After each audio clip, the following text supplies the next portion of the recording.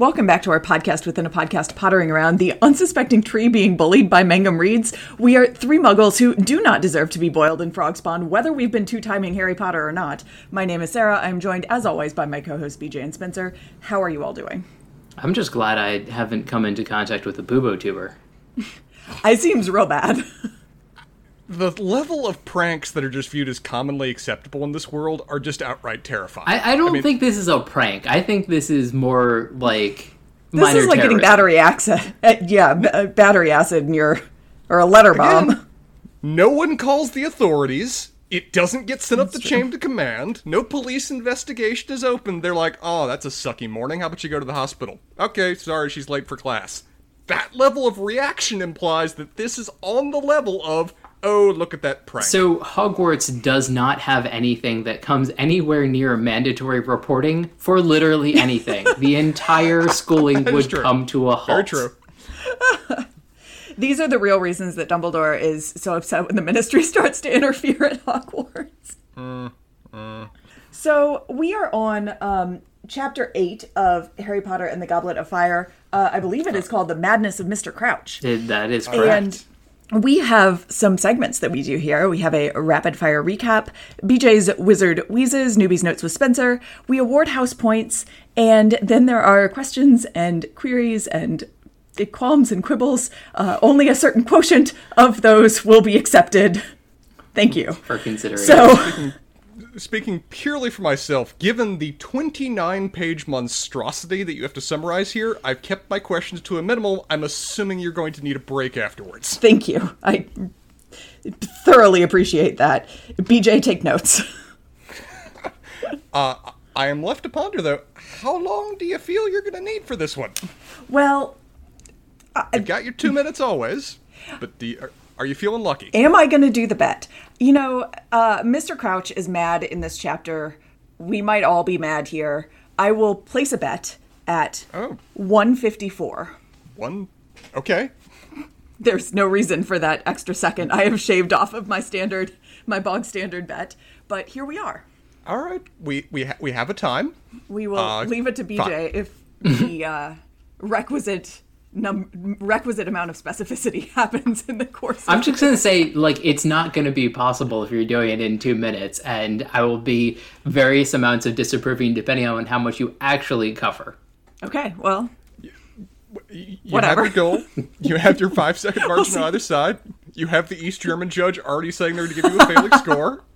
Let's see how it goes. As long as I don't get Bubbertuber pus in the mail, I'm going to score this a win, so it's fine. That is a low standard for life right there. But the timer is ready when you are. They're on the Crouch case and go to the kitchens to give Dobby his socks. He's thrilled, Ron's hungry, Hermione's concerned about Winky, who is drunk on butterbeer, pining for Mr. Crouch. Through a series of hiccups, Harry questions her on where he might be, and Winky is super upset that Mr. Crouch might be ill without her. She's also been entrusted with his most important secret, and she sure as hell isn't going to tell Harry about it.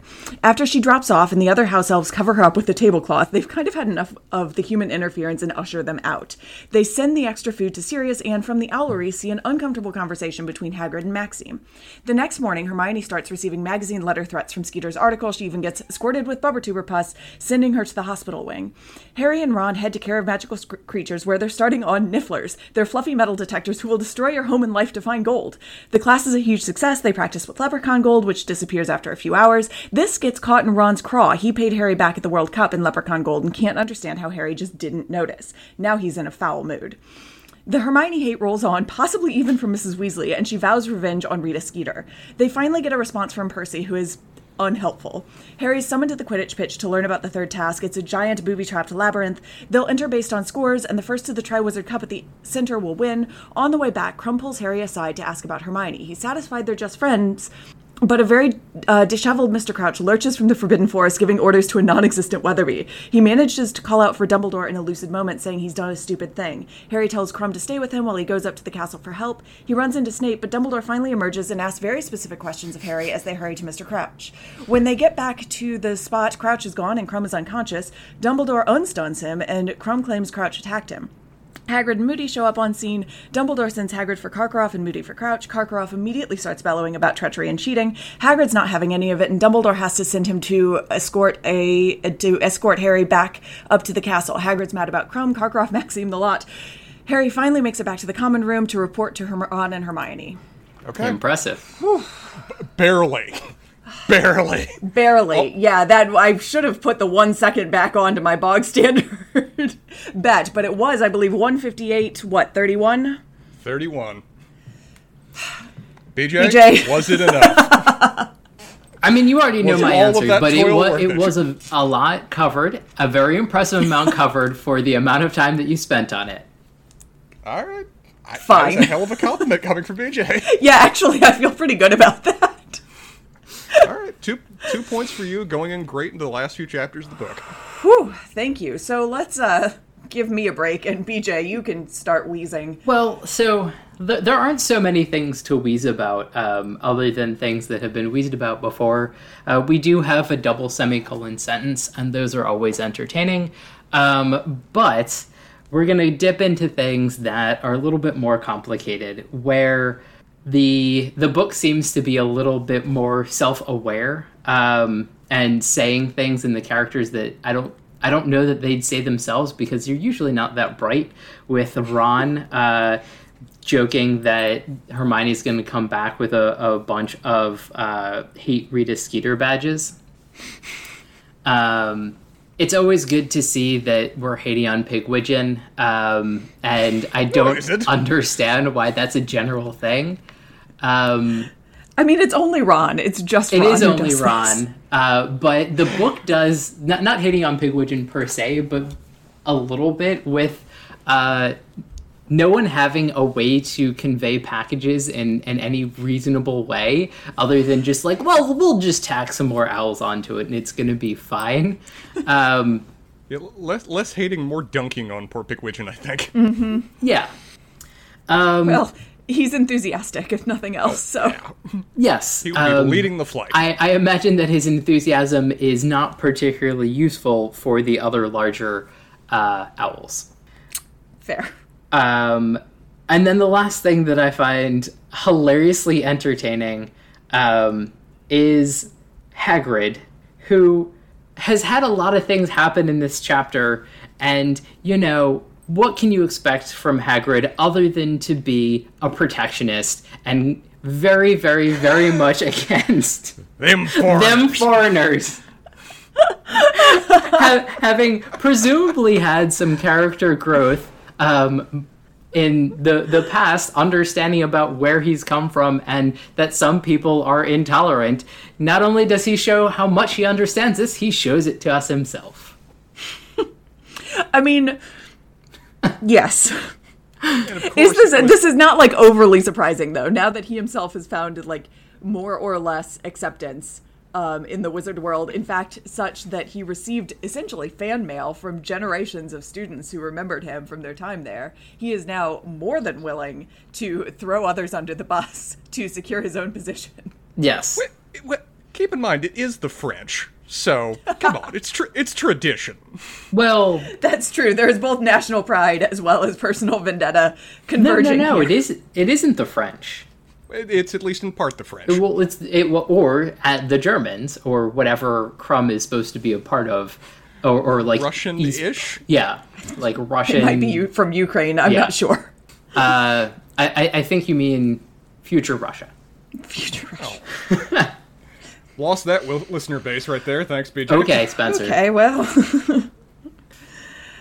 But yeah, like, there just isn't a lot. There was a spell, it was boring. You know, there isn't a lot of wordplay to wheeze about in these later chapters, and other than, you know, things that we've sort of already discussed, which are less entertaining to wheeze about, we have slim pickings here, as it were. too much actual information had to get out for there to be like pure things of pure entertainment here. Right. Which means that our newbie's notes is going to be voluminous. Yes. I will try to keep it down as much as I can. We open with Dobby getting his reward of socks, which is both adorable and, I will reiterate, nowhere near enough. As you say, even when you're giving him the socks, is that you literally saved my life. Even I think he uses the word literally. Mm-hmm. One pair of socks is what you're measuring the value of your life at, Harry Potter. Well, keep that in mind. I mean, to be fair, he did a lot with the first sock, and he has promised future socks. Yes. He's not going to deliver because he's Harry Potter and he's the worst. Yes. You're proving my point. But we don't know that yet. Yes, we do. BJ, I want you to know how well trained you have me, or poorly trained. I'm not sure, but the spike. I wish I had a chart of the spike in my heart rate when you say "to be fair," because I have no idea what's going to come after that. Oh God, we're going to watch Letterkenny at some point. So, while they're handing off the socks to Dobby, Ron is just enjoying free goods and services far too much, which pisses off Hermione to no end. But over in the corner, the focus then turns to poor Winky, who is not looking hot. Poor Winky has had a very rough run of freedom, apparently. And notably is looking more than a little bit comparable to how her old master turns out at the end of this chapter. I wonder about the parallel issues there. There are certainly some bookending going on in this chapter. Yes, this doesn't seem quite the world that has actual sympathetic magic. This just sort of seems like I'm going to hammer a point home, and I'm going to do it with Winky because I like doing that to the elves. I would say that we're just in a narrative, BJ. This is what happens in a narrative. There are expectations set. I disagree with BJ's continual theory about Harry Potter being a dumb jock, even though it has a certain measure of truth to it. But I do love the text felt the need to say he was struck by sudden inspiration for the idea of questioning Winky about Crouch. It's like, base one kind of thought about, she might know something. Shouldn't I ask her a few questions about the guy who I now think is relevant to the plot and may be missing or not? It's like he has to be hit by a thunderbolt for that idea to occur to him. Okay. Say something. The thing that I want to say is actually bringing up something later in this chapter that I can't imagine that we'll talk about because it is not particularly germane to any other conversation other than Harry being a dumb jock and other characters acknowledging that, because Bagman assures him, don't worry, we're going to get the Quidditch pitch back. Like, you'll be okay. And clearly everybody knows that this is something that Harry needs in his life. It wasn't just Harry. Our Hufflepuff was also very concerned, too. It's for the good of all. Indeed. We want to talk about sad lines. The quote, "House elves has no right to be unhappy when there is work to be done and masters to be served," is a really sad line about the state of their culture. Nothing funny there, just that's the state they're in, and they're damn right willing to lynch somebody that's even trying to suggest there is another way to live. Yeah. And, I mean, it's curious where this is going to go, because it can either go very dark or have a redemption arc, and I'm worried that it's just going to go dark and leave it there because there's nothing, there isn't going to be a turnaround for the house elves by the end of the series. Mm-hmm. Well, the proselytized messiah is Dobby, so do of that as you will, in terms of what that man can accomplish. It's Dobby and Hermione who are leading this charge. Right. And Hermione fits into a category that I'm unwilling to retcon, as she's not the white savior complex. So she's 1,000% white savior complex, and like everyone, all of the other wizards, as problematic as, like, for example, the Weasleys' take on what house elves should or should not want, or what they are capable of doing in the world, as problematic as that is, still every other character is calling Hermione out on the ridiculousness of her position here. Right. And it's really shown of when her immediate reaction whenever she actually talks to the house elf is just to get angry at them. Mm-hmm. Mm-hmm. They're not self-affirming her confirmation bias as to how they should react or should appreciate of her actions. And that is just quintessential white savior complex at play here. Mm-hmm. Which I think the text is delightfully self-aware of. Yeah.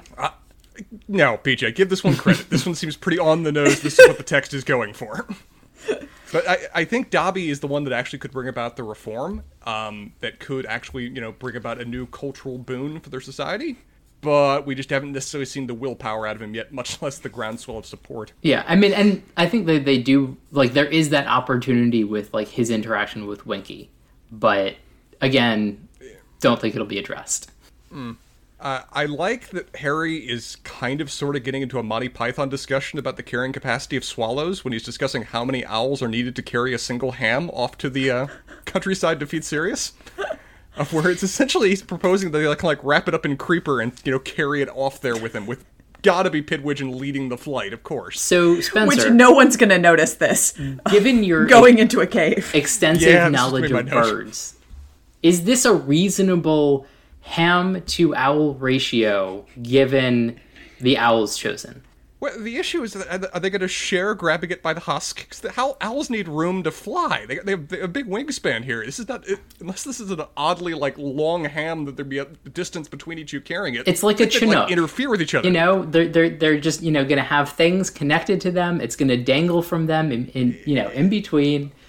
We have not heard previously about joint-carrying owl apparatuses in the Harry Potter universe. Right, I understand that, such things but exist. I'm asking you whether the two owl power is enough to carry a ham, given your knowledge of the size and proficiencies of said owls. I will be an attorney and say, well, it really depends on the size of the ham. Moving on. Also, Sarah, like you said, I love that Harry's discreet means of feeding Sirius is to send a team of owls carrying a giant ham across the countryside. I mean, come on. And it never crosses his head. It's like when Dumbledore even calls him out on it later, he acts shocked that anyone saw through his clever plan. Mm-hmm. I mean, this is the dumb part of the dumb jock. I mean, I don't know what more support for my theories you need. I'm saying there's more to him than just that. Hermione's male abuse due to her Rita Skeeter article is interesting. It's kind of like a Twitter mob, even in the sense it's being delivered to her by owls, which feels appropriate.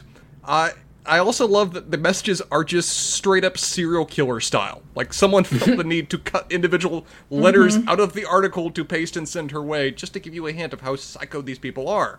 And if we need even more direct in-story evidence, as you guys said, undiluted bubotuber pus?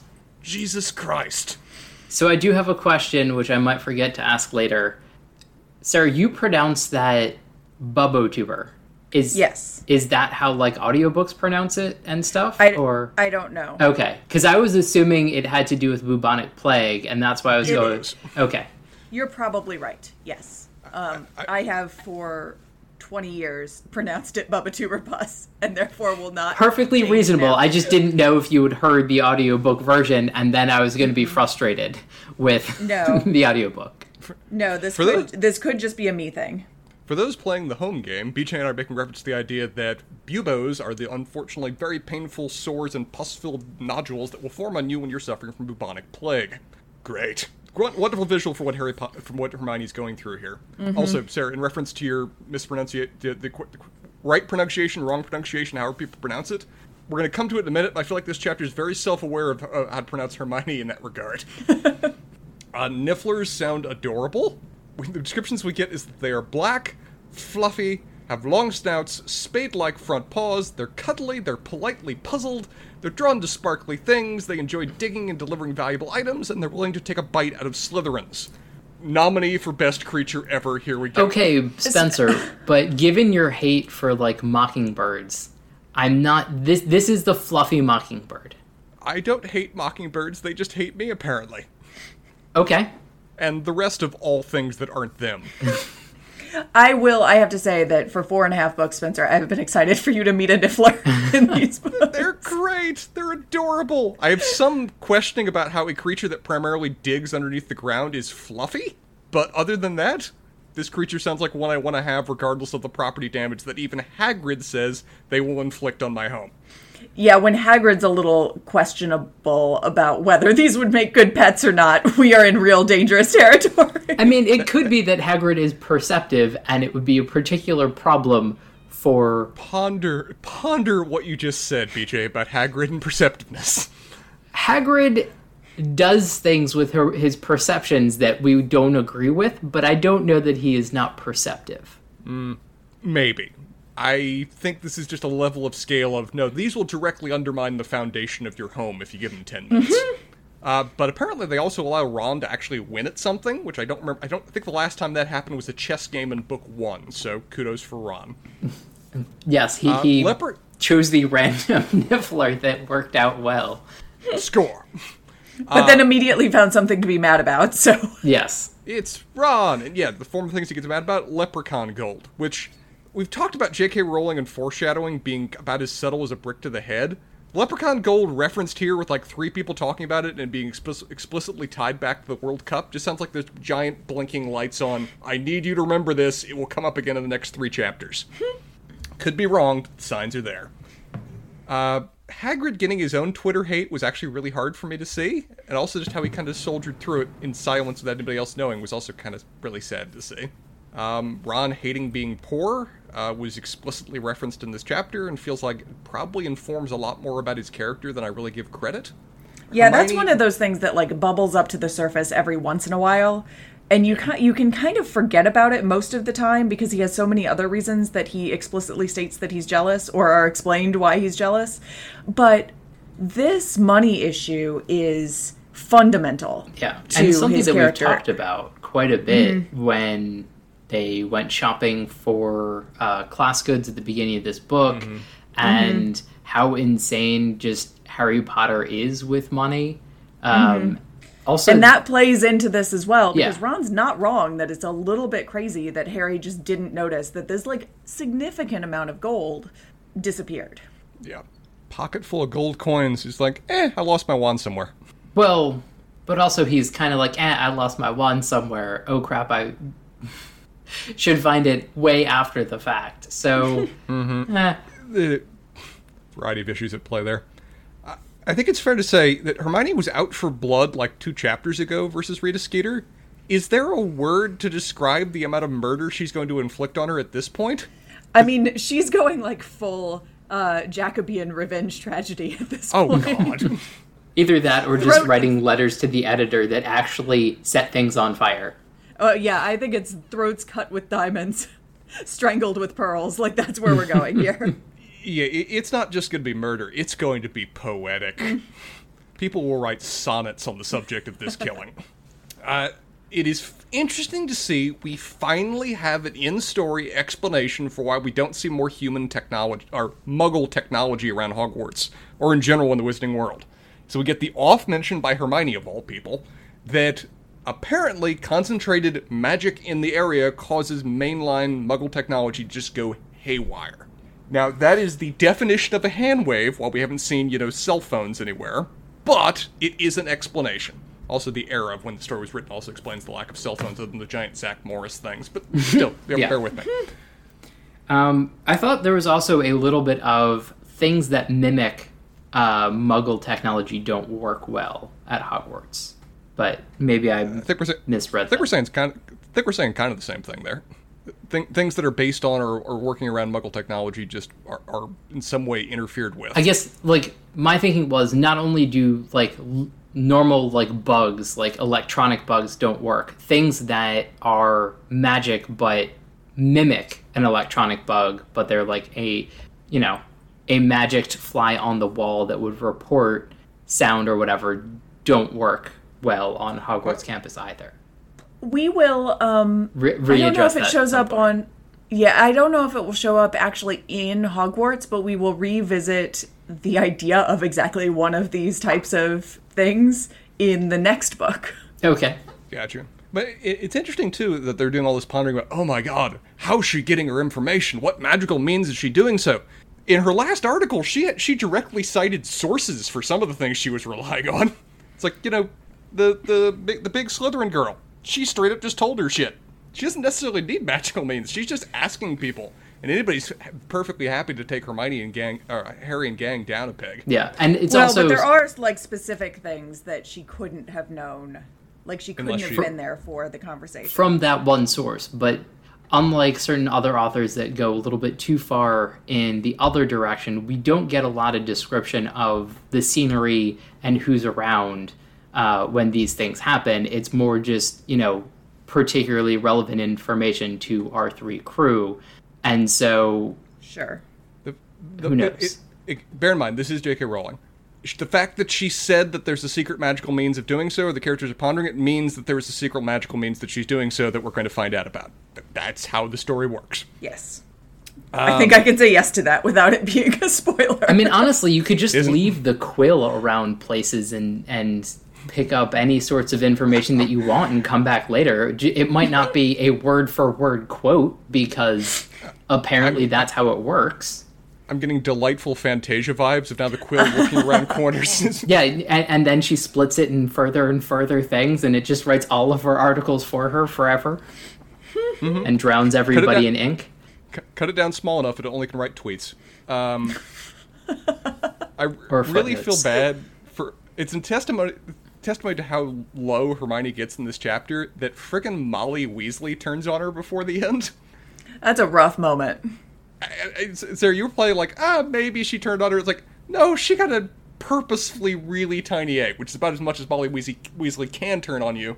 It seems like that happened, which I almost feel like this is a bit of like a Daily Mail commentary here about all housewives reading that and being influenced by it. Well, they read it for the useful things, but, other stuff happens to creep in. It just happens to be there. We have had a lot of love for Molly Weasley on this podcast, well-deserved love, but remember also that she was a Gilderoy Lockhart fangirl, so she has this gear. Like, this is something she can do. This is like the opposite of reading Playboy for the articles. We get an interesting letter from Percy about how he's been continuing to receive instructions from Crouch, and no, he's not seen him in person, but he recognizes his handwriting, which, as we directly see by the end of this chapter, is clearly not sent by him, by Crouch, that is, because Crouch apparently was, had to escape and was locked up and looks at a disastrous state. So now we're left to ponder who's able to fake Crouch's handwriting. Well, the stuff that he was saying was very much in line of presumably things that Weathersby would have received. And so, like, if there was a similar setup to, like, something that would take notes, because I don't imagine that he actually puts quill to parchment and writes things out.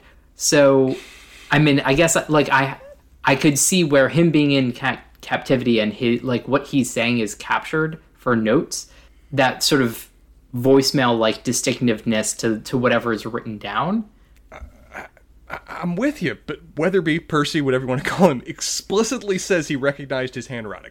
Right, but that's what I'm saying. Like, if you have, like, this auto-quill thing, my presumption is that what different people talking go in different hands, or he has his own personal quill. Do you think, BJ, that Crouch has the bureaucratic version of the quick quotes quill? Oh, 100%. Fair. Very fair. I haven't come up with an alliterative way to say that, but yes. Well, there's your new task. Quit your wheezing and come up with this faulty title. Filing feather. Workshop it. We've also now found out what our third test is going to be for the Triwizard Tournament, and I'm curious to ask y'all. First test, steal an egg from a dragon. Second test, save people from drowning or disappearing forever while underwater guarded by mermaids. Third test, hedge maze with monsters and magical traps. Of these three, which would you most be willing to do? With wizarding That's a really powers? good question. Yes, if you lived in this world, let's say. You're properly House Slytherin. You've been picked for the Triwizard Tournament. That's a great question. I think I'm going to go for the second task. The aquatic adventure? Yes, I think I could have figured out the egg and found a way. The first part of it is solving a puzzle, then it's research, and then it's swimming. I think I'm good. BJ, thoughts? I think as long as the third, and it will go haywire in a certain way, but I am reminded of a time that I did a corn maze with a friend, and we basically ran the entire thing, because it's like, we can run this and we can definitely beat other people if we just do that. You can just plow forward and do whatever it is you need to do. So given that that's already a part of my personality, yeah, I think the maze would be fine. Yeah, as much as it's a magical maze and so certain to fuck with you a little bit, I'm probably going with that because it seems the most straightforward. So the scuba diver of the crowd is just like 100%, I am not saving people underwater. I don't care about them. Let them die. Please note, we said explicitly within this world. If it's just Spencer me doing this, I'm putting on my gear and I'm fine for task 2. I'm great.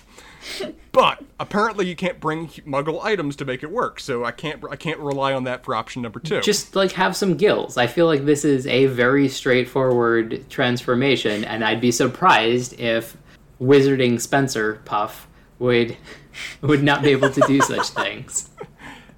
Honestly, this is more of just like a standing thing in literature. Transformation spells or transformation things really scare me, make me uncomfortable. So the whole growing... They worked okay in I think, The Once and Future King. You read that one differently than I did then. Go on. Or at least in the beginning. Anyway. At least in the beginning. Jeez.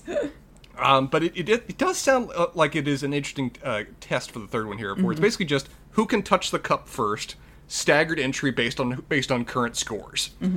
So Harry's got a little bit of an edge, but otherwise this one could be interesting because the information is vague enough that they can fill this labyrinth with whatever they want.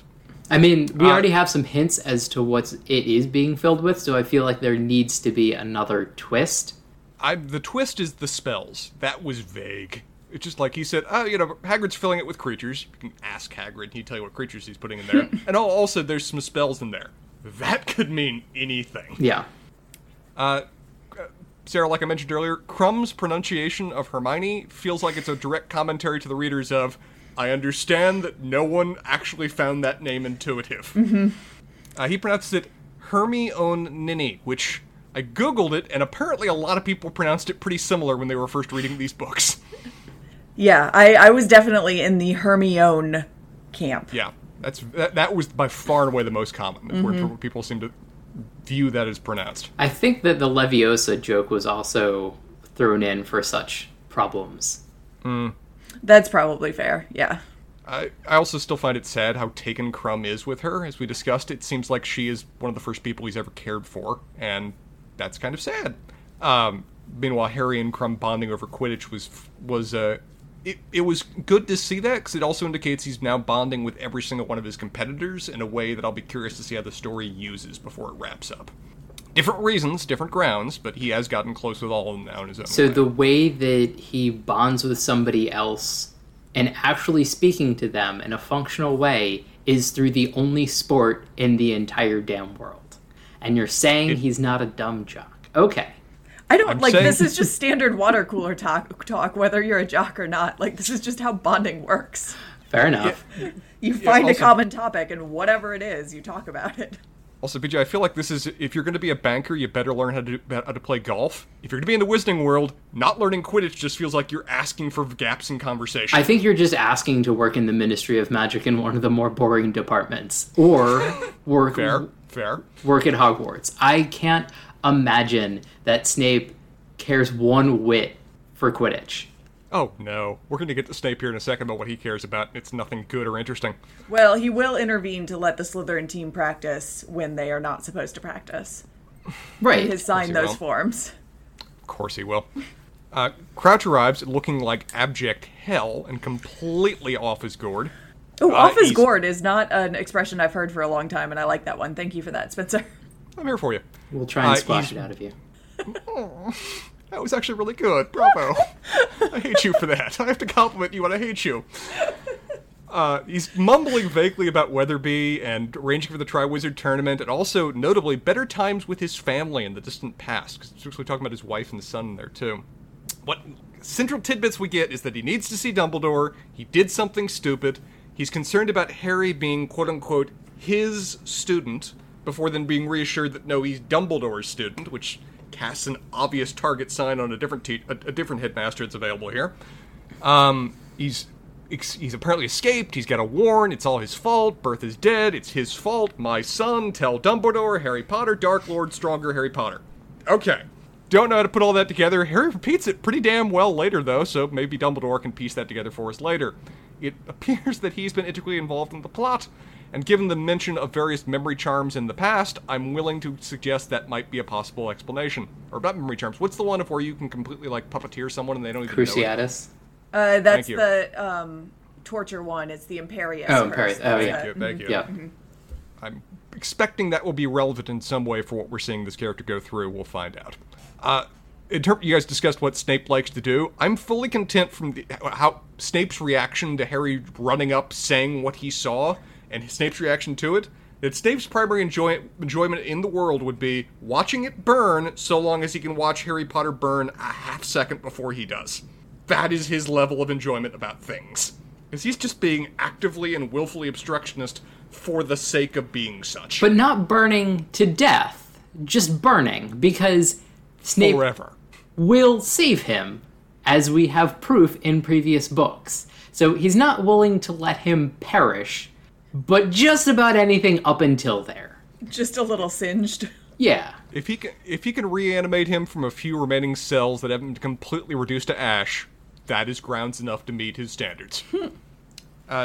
Dumbledore is thankfully right there behind him, and appears to be very concerned about the idea that Harry left Crouch with Krum. Not clear why, other than they didn't find Krum stunned in a ditch. PJ, as you said, we get the very boringly named Innervate spell that rouses him a bit, and Krum claims that Crouch attacked him, which feels wrong. I mean, I think that there are a lot of things going on here that are very on brand. The least of which kind of frustrates me, and I don't know. I assume we'll get reasons for it at some point or something, where Snape wants to be the defense against the dark arts teacher, but doesn't seem to take Voldemort seriously. And that seems very odd coming from him, given that, he tries to be incredibly competent at the things that he does. I have to believe, I don't know this is true, that there's a lot of conversations between Snape and Dumbledore off camera, given the level of trust that Dumbledore seems to hold for Snape, and the fact that Snape maintains his position, despite, you noted, having a very intimate knowledge of the Dark Lord, including, actively hurting markers upon him. But we don't see it, so I can only assume such. So, yeah, I don't know, but it seems very weird. I think we also have signs, wonders, and all sorts of other things pointing with ringing bells, flashing lights, and everything else that maybe there is a headmaster that isn't on the up and up. What? Dear God! Isn't it possibly because Karkaroff immediately upon arriving on scene tries to desperately deflect attention anywhere else but him? It might be that. It's also sort of a fascinating thing where, everybody seems to be okay with it. I feel like everyone just... it is weird that nobody, calls him on it. Or, sets up protections. I guess, call him on it. I understand that there's, this sense of, foreign envoys. He has the equivalent of diplomatic immunity. But when, the diplomat wanders in with a bunch of, weapons, you kind of, surround him in a wall or something. So hopefully less of it gets out. Whereas everyone's kind of have fun. It's, their reaction is really kind of well, that's just Karkaroff doing Karkaroff things. And really, that's just Durmstrang doing Durmstrang things. Yeah. And they just let it go.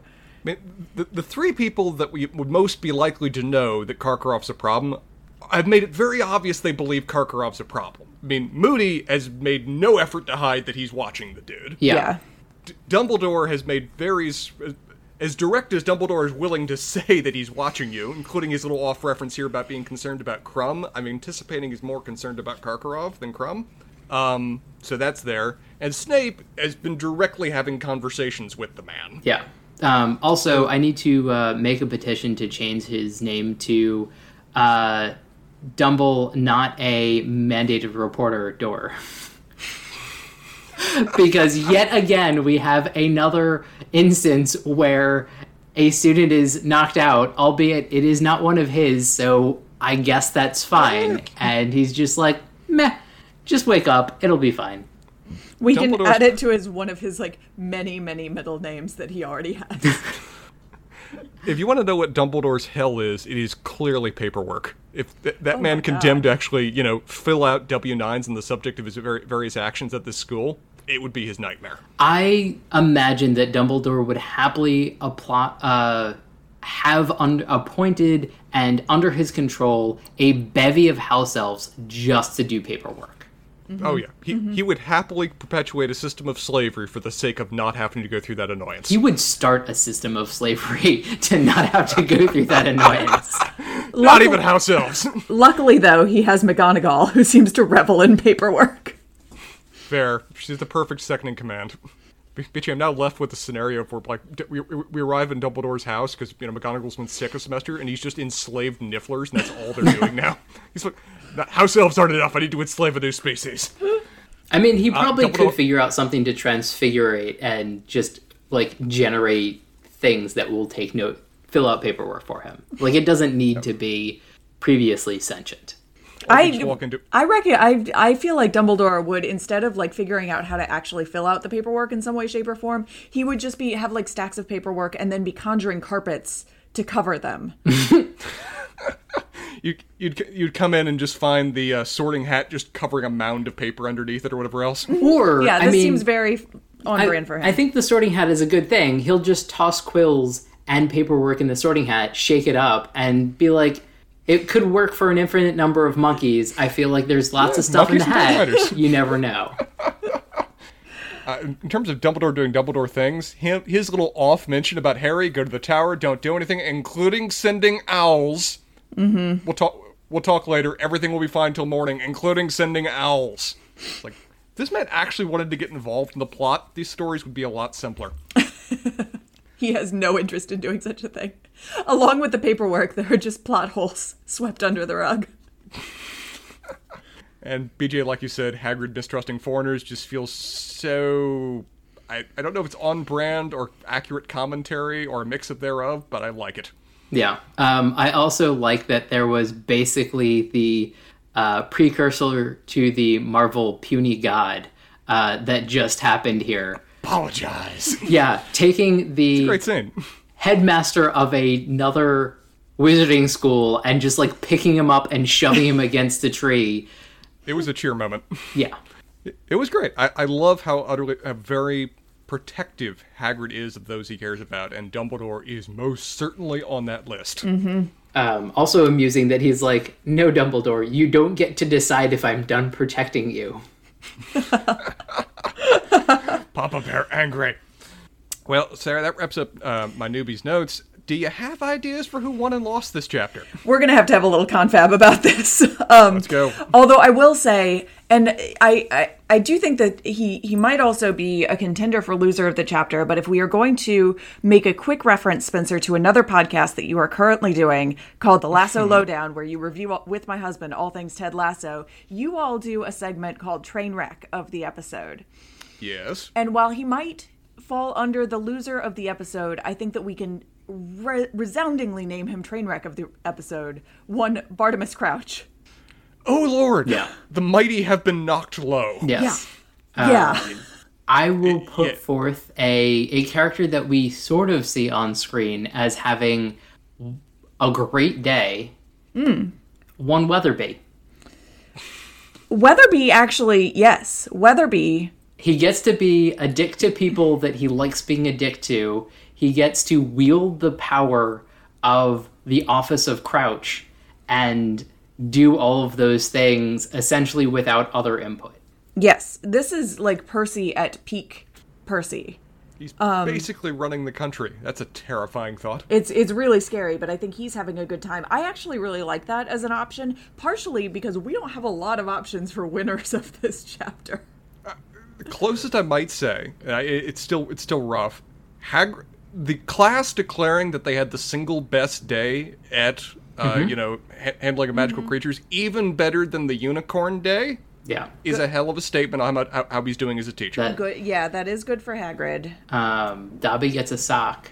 Dobby gets two does socks. get a sock. But I think the Hagrid one, I like that one. He also gets to protect Dumbledore very successfully.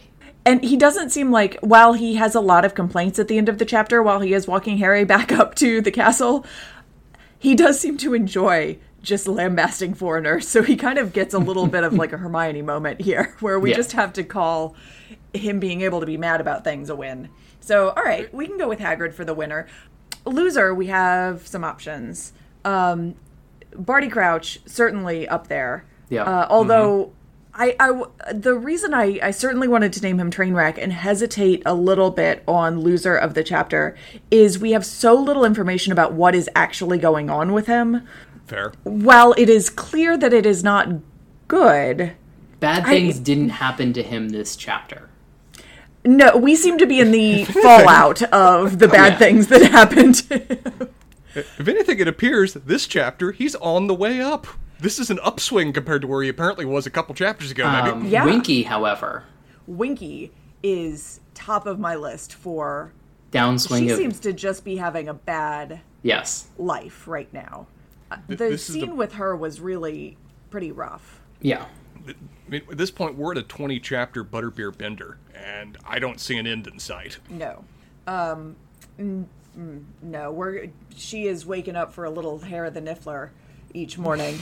So I am very comfortable awarding Hagrid winner of the chapter, Winky loser of the chapter, Barty Crouch Trainwreck of the chapter. The only honorable mention I might say, I fully agree with your choices. I think those are the ones to be picked. Honorable mention, I think Hermione has to be at least thrown up there. Yes. Though it's Hermione. If anything, she probably is just inspired in a way she's never felt before as a result of this. Yeah, and also I think, like, it's not... Right now, it's not her peers. It's not like everybody around her, like, doing this. It's... Strangers. It's strangers, and so, like, it doesn't have that close to home everybody is targeting you feel, as opposed to their letters that she can burn. That's a really good call. Yeah, that's a really good call. Fair point. Whereas, like, a chapter or two ago, it was everybody in school. And she clearly felt the fallout differently. Okay, so questions. And luckily she's not feeling crummy this time. So, questions. Okay. As promised, I'm going to limit myself to one this time around. Okay. Do we get any further explanation other than the hand wave about how exactly magic interferes with Muggle technology? Or is this just a standing rule accepted as is of the Wizarding World? Yeah, that's just the, like, hand-waving explanation. Like, that is codified in Hogwarts history. That just for when magic is in the air, there's, like, when that concentrated amount of magic is in the air, the electronics and mechanical stuff and all of that, just, it goes haywire. And that's one of the point I wanted to follow up on, is that explicitly it says Hogwarts. So are there places in the Wizarding World where human technology could potentially work, but there are certain fonts of magic of where just nothing will function?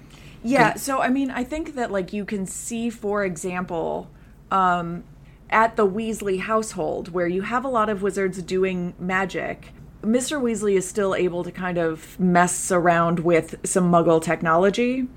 It doesn't always go exactly as planned. But they can have a phone.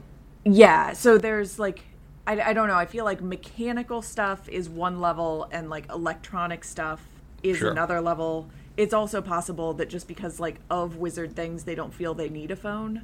Yeah. But there is a phone around that does work. So it's not like there's... I think it's like a gradient of magic. Like, the less magic there is, the more that Muggle stuff works.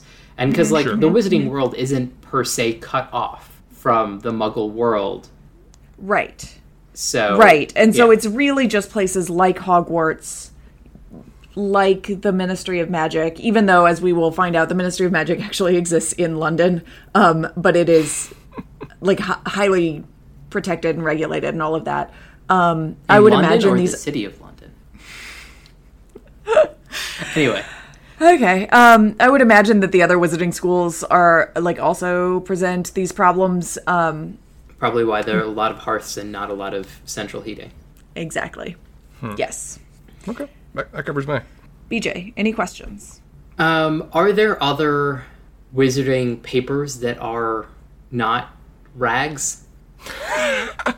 So we are specifically in Witch Weekly here, right? That's right. The kind I of mean, the world Witch that we're Weekly in. and the Daily Prophet are And the both Daily Prophet. on a certain side of the general reporting Yes. of the world. Is there WPR? Not currently in our iteration of things, but we will see some alternative media sources come up as we progress. Reliable I think ones? specifically. Does Hermione gets into journalism and has something that is relatively reliable but has a very significant bias? Political bend. Yeah, Hermione starts writing the Labor Party paper. We have other news sources that we see. Okay. They're different. Sure. I mean, OANN is different from the Daily Mail, but like, I wouldn't say that either are going to report the facts. Is Colin Creevey going to grow up to be like this universe's equivalent of Dan Rather or something? Oh man, there's a follow-on that I would read. God. Yeah, so we'll see, BJ. I don't know how to answer that other than that. It involves characters we haven't met yet and like situations that don't exist yet, so that's all I can tell you. All right. I guess that's a thing. Any other questions that I can successfully not answer in any real way, shape, or form? I mean, as this chapter, like, the problem with plot chapters is we can't ask about plot. Yes. Or we can, but You they're can, met but it is unhelpfully. a waste of all of our time. Yes. Well then, Next time, we have chapter 29, which might or might not go on the Dream. calendar. Yes. And that is The Dream. The Dream. And a really big owl that has a very interesting head face area. Yep. And a very clearly Harry Potter figure riding him, so... This is clearly the owl that should be transporting hams. yes, we have found it. Though, surprisingly, his hair seems to be a lot more kempt than unkempt, which seems un-Harry Potter-like. Well, it is a dream, BJ. A man can dream. I would assume that his magic would pervade his dream enough that he's still stuck with all of the things that he is frustrated about in the waking world. Fair enough. Well, this has been fun, guys. Yes, looking forward to the next chapter.